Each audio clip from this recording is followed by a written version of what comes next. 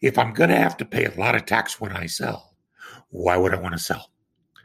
So instead, I'm going to hold on to property, which means there's going to be less inventory to choose from. What happens if you're a painter and there's fewer houses being painted? What happens if you're a title company? There's fewer real estate closings. All of those things are going to reduce your income, reduce the taxes that you pay, reduce the amount of money in the federal government. So that's why people have been very concerned with this. This is the Everything Real Estate Investing Show with Sean Pan, where we interview local real estate investors and professionals to go over tips, tricks, and investing strategies to help you learn about the business and to enable you to achieve your financial goals. And now, welcome to the show. What's going on, investors, and welcome to episode 241 of the Everything Real Estate Investing Show with Sean Pan. Today, we have Dave Foster on the show. Dave was our guest back on episode 161, where he talked about the basics of the 1031 exchange and how we as real estate investors can use it to our benefit. In today's episode, Dave will talk about the potential elimination of the 1031 exchange and the implications that could have for the entire real estate industry and to the economy as a whole. So if you want to learn about the latest news about the 1031 exchange and how it could affect you as an investor, then you need to listen to this episode. And this real estate market is still incredibly hot. So if you're looking for a hard money loan for your fix and flip projects, or if you're looking for a 30-year fixed loan for rental properties with rates as low as 4%, then you can contact me at Sean@everythingrei.com. That's SEAN at everythingrei.com. Let me know that you're a podcast listener, and I'll give you a discount on our processing fee. And now, on to the show. Dave, welcome back to the show. For those of us who haven't heard him before, Dave was actually back on the show, back on episode 161. We informed us everything that we need to know about the 1031 exchange. Dave, welcome back to the show. And for those of us who haven't heard you yet, go ahead and introduce yourself and let us know who you are and tell us what you do. That's awesome. It's great to be here again, Sean. So for those of you that didn't get a chance to watch the first time, I'm Dave Foster, and I'm a qualified intermediary for 1031 tax-deferred real estate exchanges, which are basically a tax avoidance tool that allows investors to sell real estate that they either have highly appreciated or has depreciated a lot, and use the proceeds to go buy new investment real estate and not pay tax in the middle. Instead, they get to use that money to go buy more real estate so that it benefits them. Remember, Sean, who it was that called that the eighth wonder of the world, compound interest? Einstein? Absolutely. Yep. Smart guy he was. And that's in essence what the 1031 exchange is. So that's the world that I've lived in for over 20 years, for myself and for others. Yeah, so for some context, if you were to buy or sell, let's say stocks, let's say you made a lot of money and a lot of gains on your stocks. When you sell it to then buy something else, you actually have to pay taxes on your capital gains. Typically, it's going to be like 15 or 20% depending on your tax bracket. But with 1031 exchange, what you can do is you can sell your real estate, take those gains, not pay that 15 or 20%, and then use all of that to buy your next piece of real estate, allowing you to buy basically a bigger piece of property for the same amount of sale. Yeah, that's exactly right. And then what compounds then, of course, is the next time you sell, you keep deferring and using the first, and you defer the second chunk of gain, and that thing just snowballs forward. And so at the end of your career, you're going to be making a huge chunk of your retirement income off of deferred tax that you still owe because it's only deferred, but it is indefinitely deferred. And I think this is going to lead us right into today, because under current law, if you die owning that real estate, your heirs get it at what is called a step up in basis, which means all of the gain disappears when they inherit it. In other words, you can defer the tax throughout your life, and at the end, give it to your heirs, and the tax disappears. And we call that the 4 Ds of 1031 investing. Have I shared that with you guys before? Yep, I think so. The 4 Ds, yep. Defer, defer, defer, and then die. And the tax goes away. It is the most powerful estate planning and wealth building tool that exists for real estate under the tax law.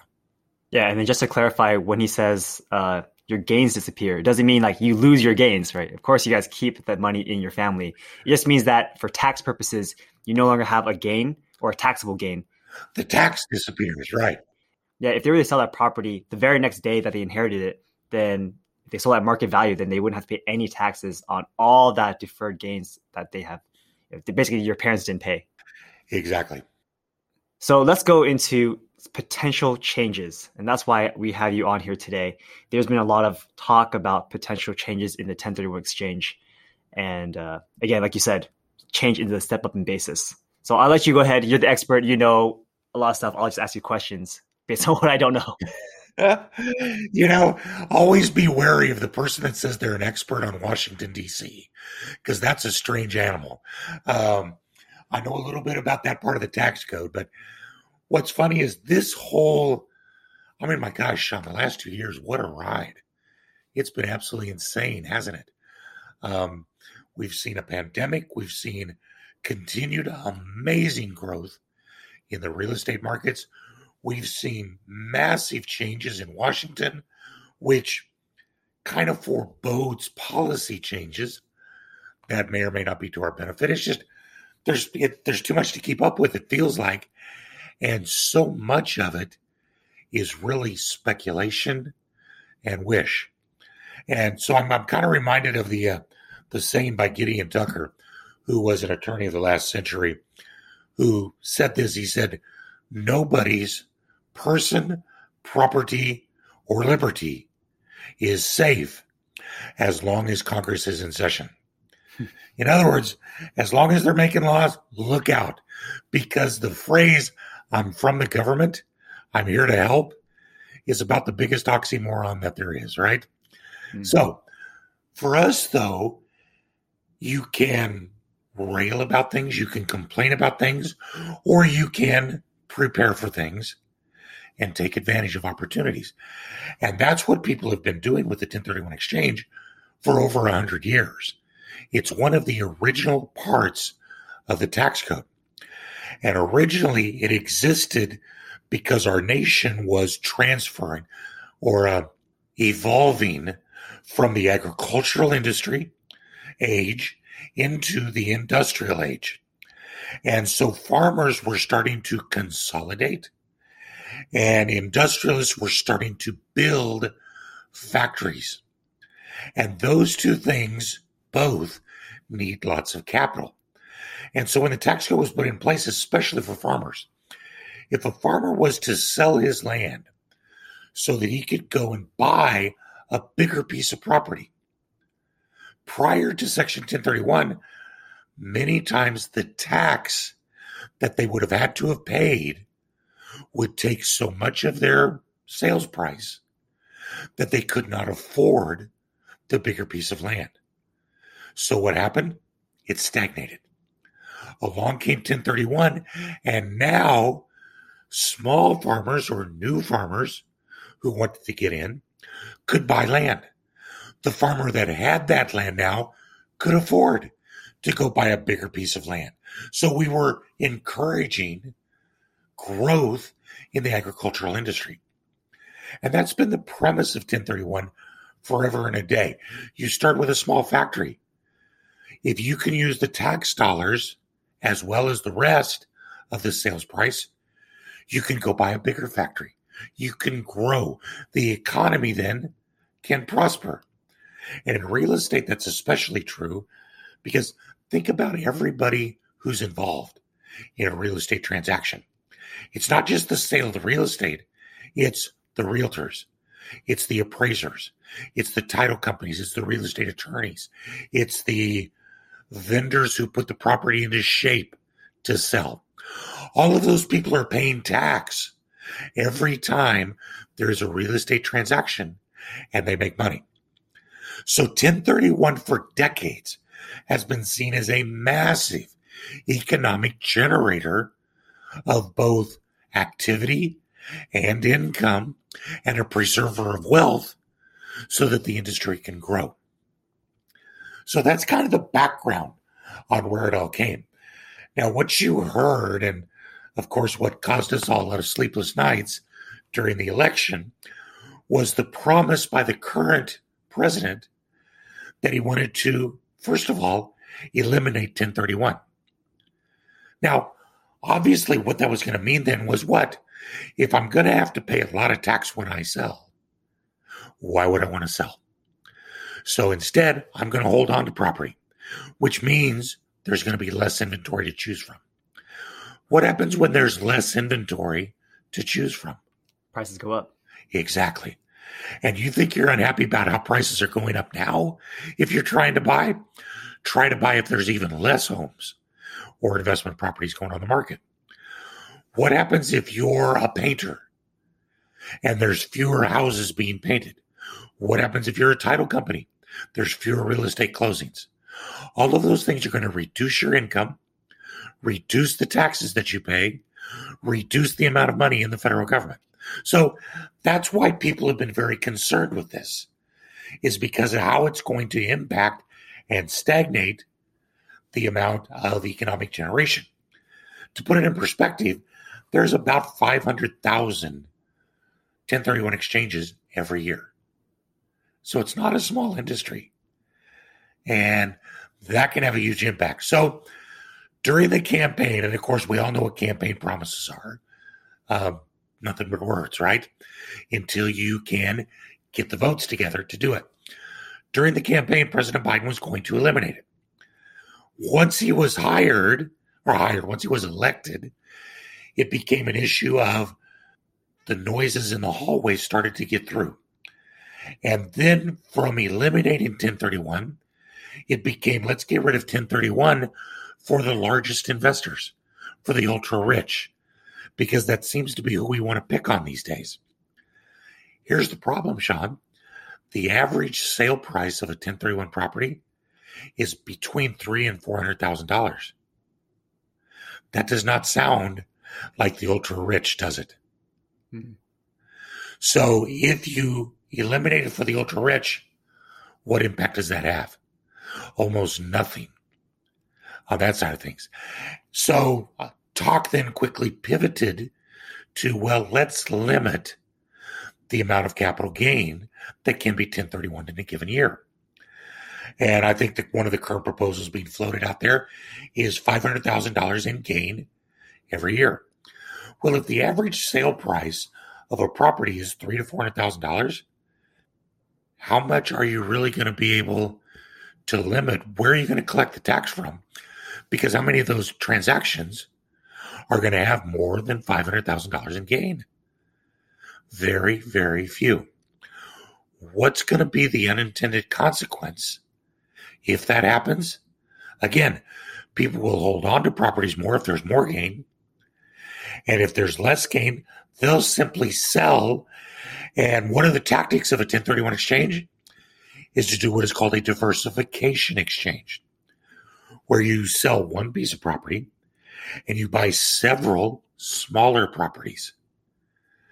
So what's that going to do to folks like you and I who make a market buying smaller investment properties? There's going to be so much more competition. It'll be hard to buy the smaller ones. Yeah. It's going to be bad news, bad news, bad news without any of what they hope to accomplish. Now, that's just one guy's opinion, which is me. And since you're not paying me today, it's free advice. So it's worth every penny you're paying for it. So maybe let's go back to the beginning. Like, why would, I guess, President Biden propose to remove the 1031 exchange? What does he have to gain from that? I think that originally it was seen as low-hanging fruit, honestly. What's funny, Sean, is that every president that I have been under for 22 years of doing this has talked publicly about getting rid of 1031 exchanges. Every one of them. So that's two Bushes, Trump, Obama. They've all mused about getting rid of it. None of them have. And the reason why is that they start to find out that by eliminating it, you actually decrease the amount of revenue that the Internal Revenue Service collects because of all the ancillary taxes that go there. But that's the motivation, because it's seen as low-hanging fruit where, we can collect the tax that they get to defer. Well, that's the smallest amount of tax that's out there. Say someone makes $100,000 on a piece of property. It's a pretty nice game. If you're in a state other than yours with reasonable taxes, you're going to maybe pay 15% federal and maybe a 5% state capital gain rate, 20%. So you're going to have a tax of $20,000. Now, if the property being sold is, say, $300,000, what's going to be the real estate commissions off of that? About $15,000. What's the title company going to charge for title insurance? $2,000 to $3,000. Now we're at 18. What's the cleaners going to cost to clean the property, and the painters and the vendors? Another $5,000, $6,000. Now we're over 20. What's a real estate attorney going to charge to vet all the paperwork and the documents? Another couple thousand. All of a sudden, in all of that income, you're talking close to $30,000 to $35,000 at ordinary income tax rate, not capital gains rate. So basically, if the 1031 exchange on that transaction was eliminated, the Internal Revenue Service would make about $20,000 more in capital gains tax. They would lose almost $15,000 in ordinary income tax from all of the other transactional vendors that would have been involved if there was a sale. Yeah. So they're not actually making as much as they think they are. Exactly. But that's all got to percolate through the Senate and the legislature and the executive branch, because they all have to look at the numbers and decide it for themselves. Because if they, at first blush, it sounds really good, doesn't it? Let's get rid of the 1031. Let's generate a lot of tax dollars and put them to use to help people. I mean, I guess people are also saying like having a 1031 exchange makes it unfair for people who aren't already in real estate. Like it lowers the barrier to entry for new people who can get in without having to worry about these big quote unquote, 1031 exchanges who are buying properties for a higher price because they now have the ability to. Well, that's kind of funny. I can see that, but here's how short-sighted that is. So let's say that I'm that guy that's mad because there's 1031 and I can't get into real estate. If we eliminate 1031 and we cut the amount of transactions by 500,000 a year, how many fewer properties are available to me to buy? Yeah, and if it's the lower price properties, isn't that what I'm looking for as a new investor to try and get into? So it's actually doing the exact opposite. It will hurt first-time investors dramatically. Now, what we haven't even started to talk about, and this is the deep weeds, is how 1031 exchanges can act as a mitigation against inflation. I don't know if you saw the numbers that just came out today, but in the second quarter of this year, the economy grew at 6.2%. Nice. It's crazy. Oh, my goodness. To me, what that says is that's inflation. Because why? We've pumped trillions and trillions of dollars into the economy. Now, here's what 1031 exchanges do that most people don't even understand. Because the 1031 exchange encourages what? The sale followed by the purchase of real estate. I am not taking any money off the table. It is all going forward in the purchase. Whereas if I print money, I'm adding money to the economy, but the price of goods then simply rises to meet that.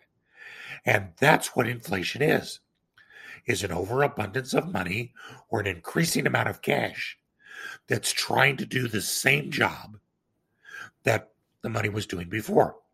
So it's $2 trying to do the same thing that $1 did before. And that's why prices rise.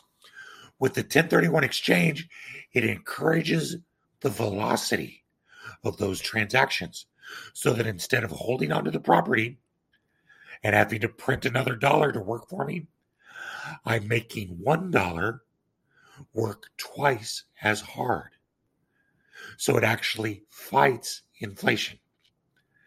Now, all this stuff is so esoteric that you can imagine how they've got to wrap their arms around it.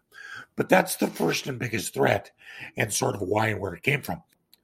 Where you come from, this is especially poignant, because I think I saw a stat the other day that the average, in order to meet the $500,000 threshold, that way in California was only going to be a 39-acre farm.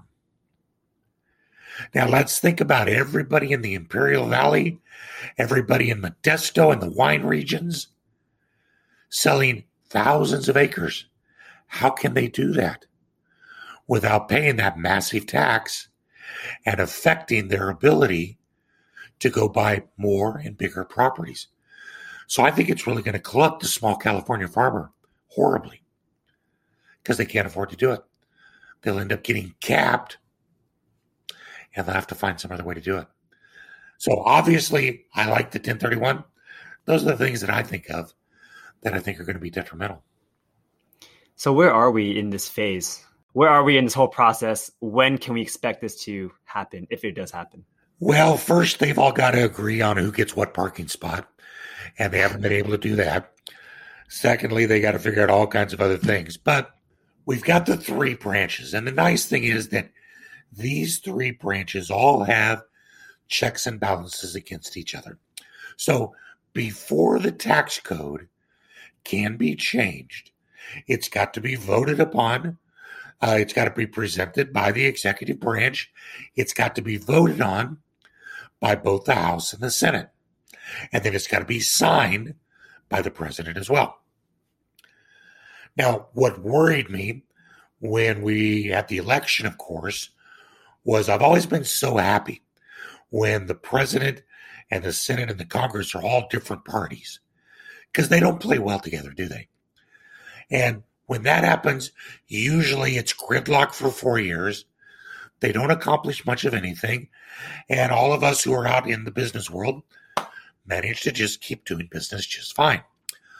I was worried when one party gained control of all three branches. There is a Democrat in the presidency. The Senate has a razor slim majority on the Democratic side. And the House of Representatives has a 6-person majority. So in theory, they could all align and make this happen pretty quickly. But what we're seeing, Sean, is that there's splintering all over the place.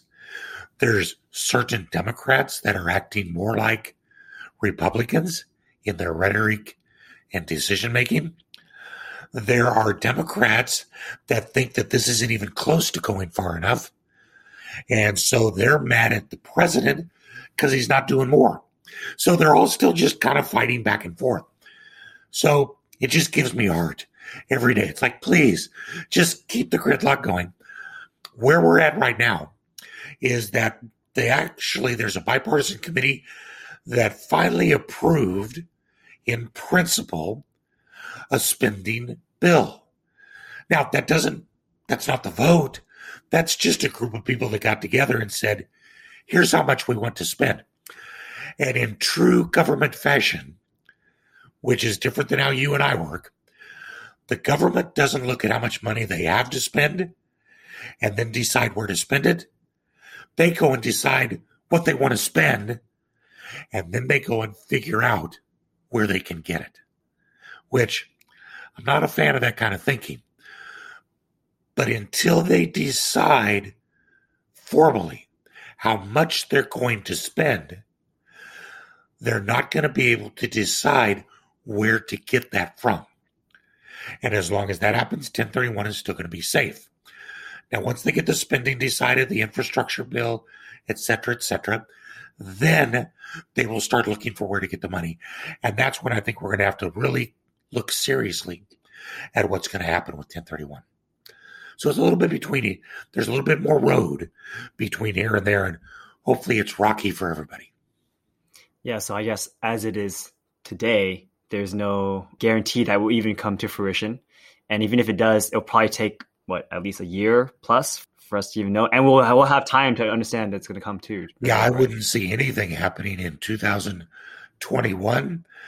I think at the outside chance it gets voted in 22, then it would go into effect probably for 23. But don't forget, we're already making huge noise out there that there could be a realignment of the majorities because of the midterm elections in 22. So, I mean, there is so much up in the air about this that what I tell people is you can give yourself, a headache all day long by thinking about what might happen, or you can use the moves that you can do right now to benefit yourself. And then when something changes for sure, respond and figure out what to do with that. So we can prognosticate all we want, but I think it's tough to do that right now. It's probably best to take a deep breath, take advantage of the tools that are there now, and then wait and see what happens. That's good to know. And I think you're mentioning earlier in the episode about a change in step up in basis. Is that a separate policy from this? That actually is. That's the one truly that worries me the most, because that step up in basis is what gives all of us the opportunity to transfer generational wealth. And honestly, that's the dream of every parent, to help our children to have better lives than we did. That was my dad's dream, my grandfather's dream. It's my dream for my children. If you take away my ability to gather assets and wealth that I cannot give to my children, it's limiting that opportunity to do that. And so rightfully so, there's a lot of backlash against that. But of all the proposed revisions, I think that one's gathering the most steam, because it typically has a sunset anyways, where the level rises and then it dies at a certain year. And then Congress has to reapportion it. And so what's happening now is it's close to that sunrise, so it's a fair game. And that truly would put a lot of money into the government's coffers, supposedly. But I got to think that there's probably some bright people that will start to create entities and trusts and things where the children can be a part of them and they outlast the parents. So I die, fine. My children inherit my companies instead of my real estate. There's ways of doing that. We don't quite know what it's going to look like yet, but that's the one that worries me more, because I think that could have a more serious impact on my ability to transfer generational wealth. And I think it's more likely. The other thing about that, Sean, is this one's really insidious, because it is one of those things where the president could make it retroactive. So he could get it passed through late in 2021 and have it be retroactive for all of 2021.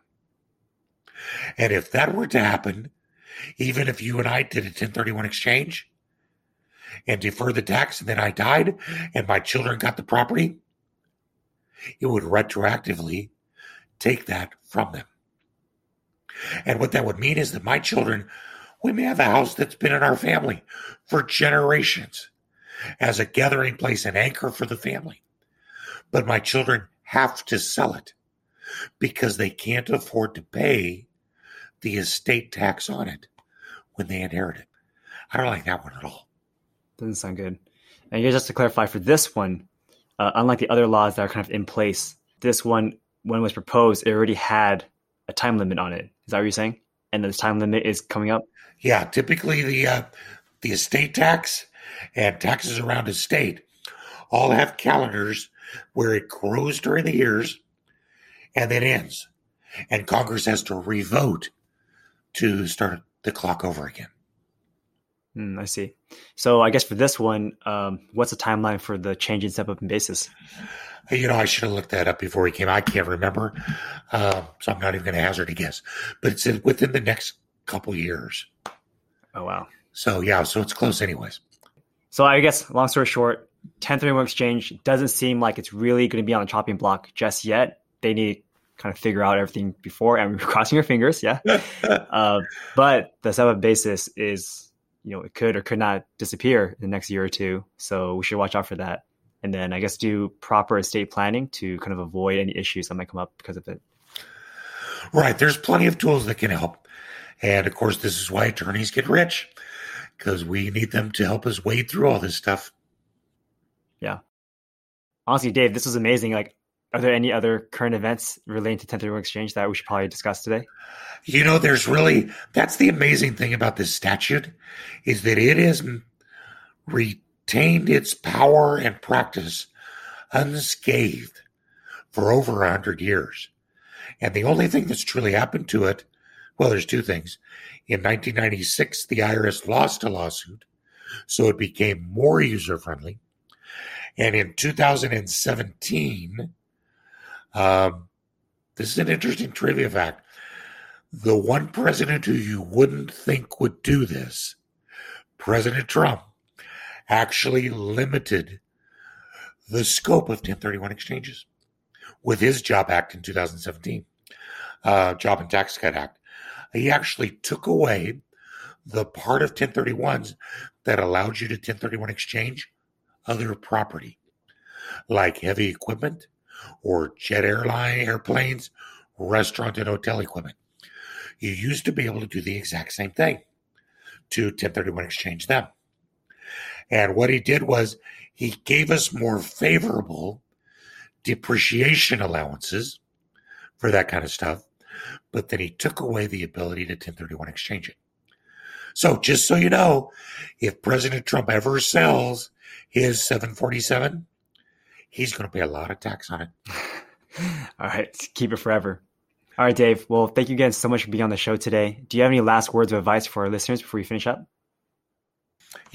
Always carry an umbrella and plan for rain, but don't take it out until it rains. Nice. And Dave, how can people get in contact with you? You can catch us at our education portal, which is the1031investor.com. Tons of good educational resources, opportunities for you to learn how to use 1031 strategically. Because until it goes away, it's the best thing going to help your portfolio now and to help your children later. Awesome. Well, Dave, thank you again so much for your time. I really appreciate it and hope to have you again in the near future. Hopefully not because of the new changes in 1031, but more just to inform everyone about how 1031 is going strong. Maybe we could just celebrate. Yeah, exactly. We'll be celebrating. All right. Take care. Thank you. I hope you enjoyed this episode. You can find the show notes and other episodes on our site, everythingrei.com/podcast. If you live in the Bay Area, join our meetup group where we meet up twice a month in San Jose at meetup.com/everythingrei. And if you thought this was a great episode, let me know what your key takeaway was and share it with a friend who's interested in real estate investing. Thanks and have a great day. This was another episode of the Everything Real Estate Investing Show with Sean Pan. If you enjoyed the show, leave us a 5-star rating. It will only take a second and it'll help a lot. You can contact me at sean@everythingrei.com. That's SEAN@everythingrei.com. Thanks and have a great day.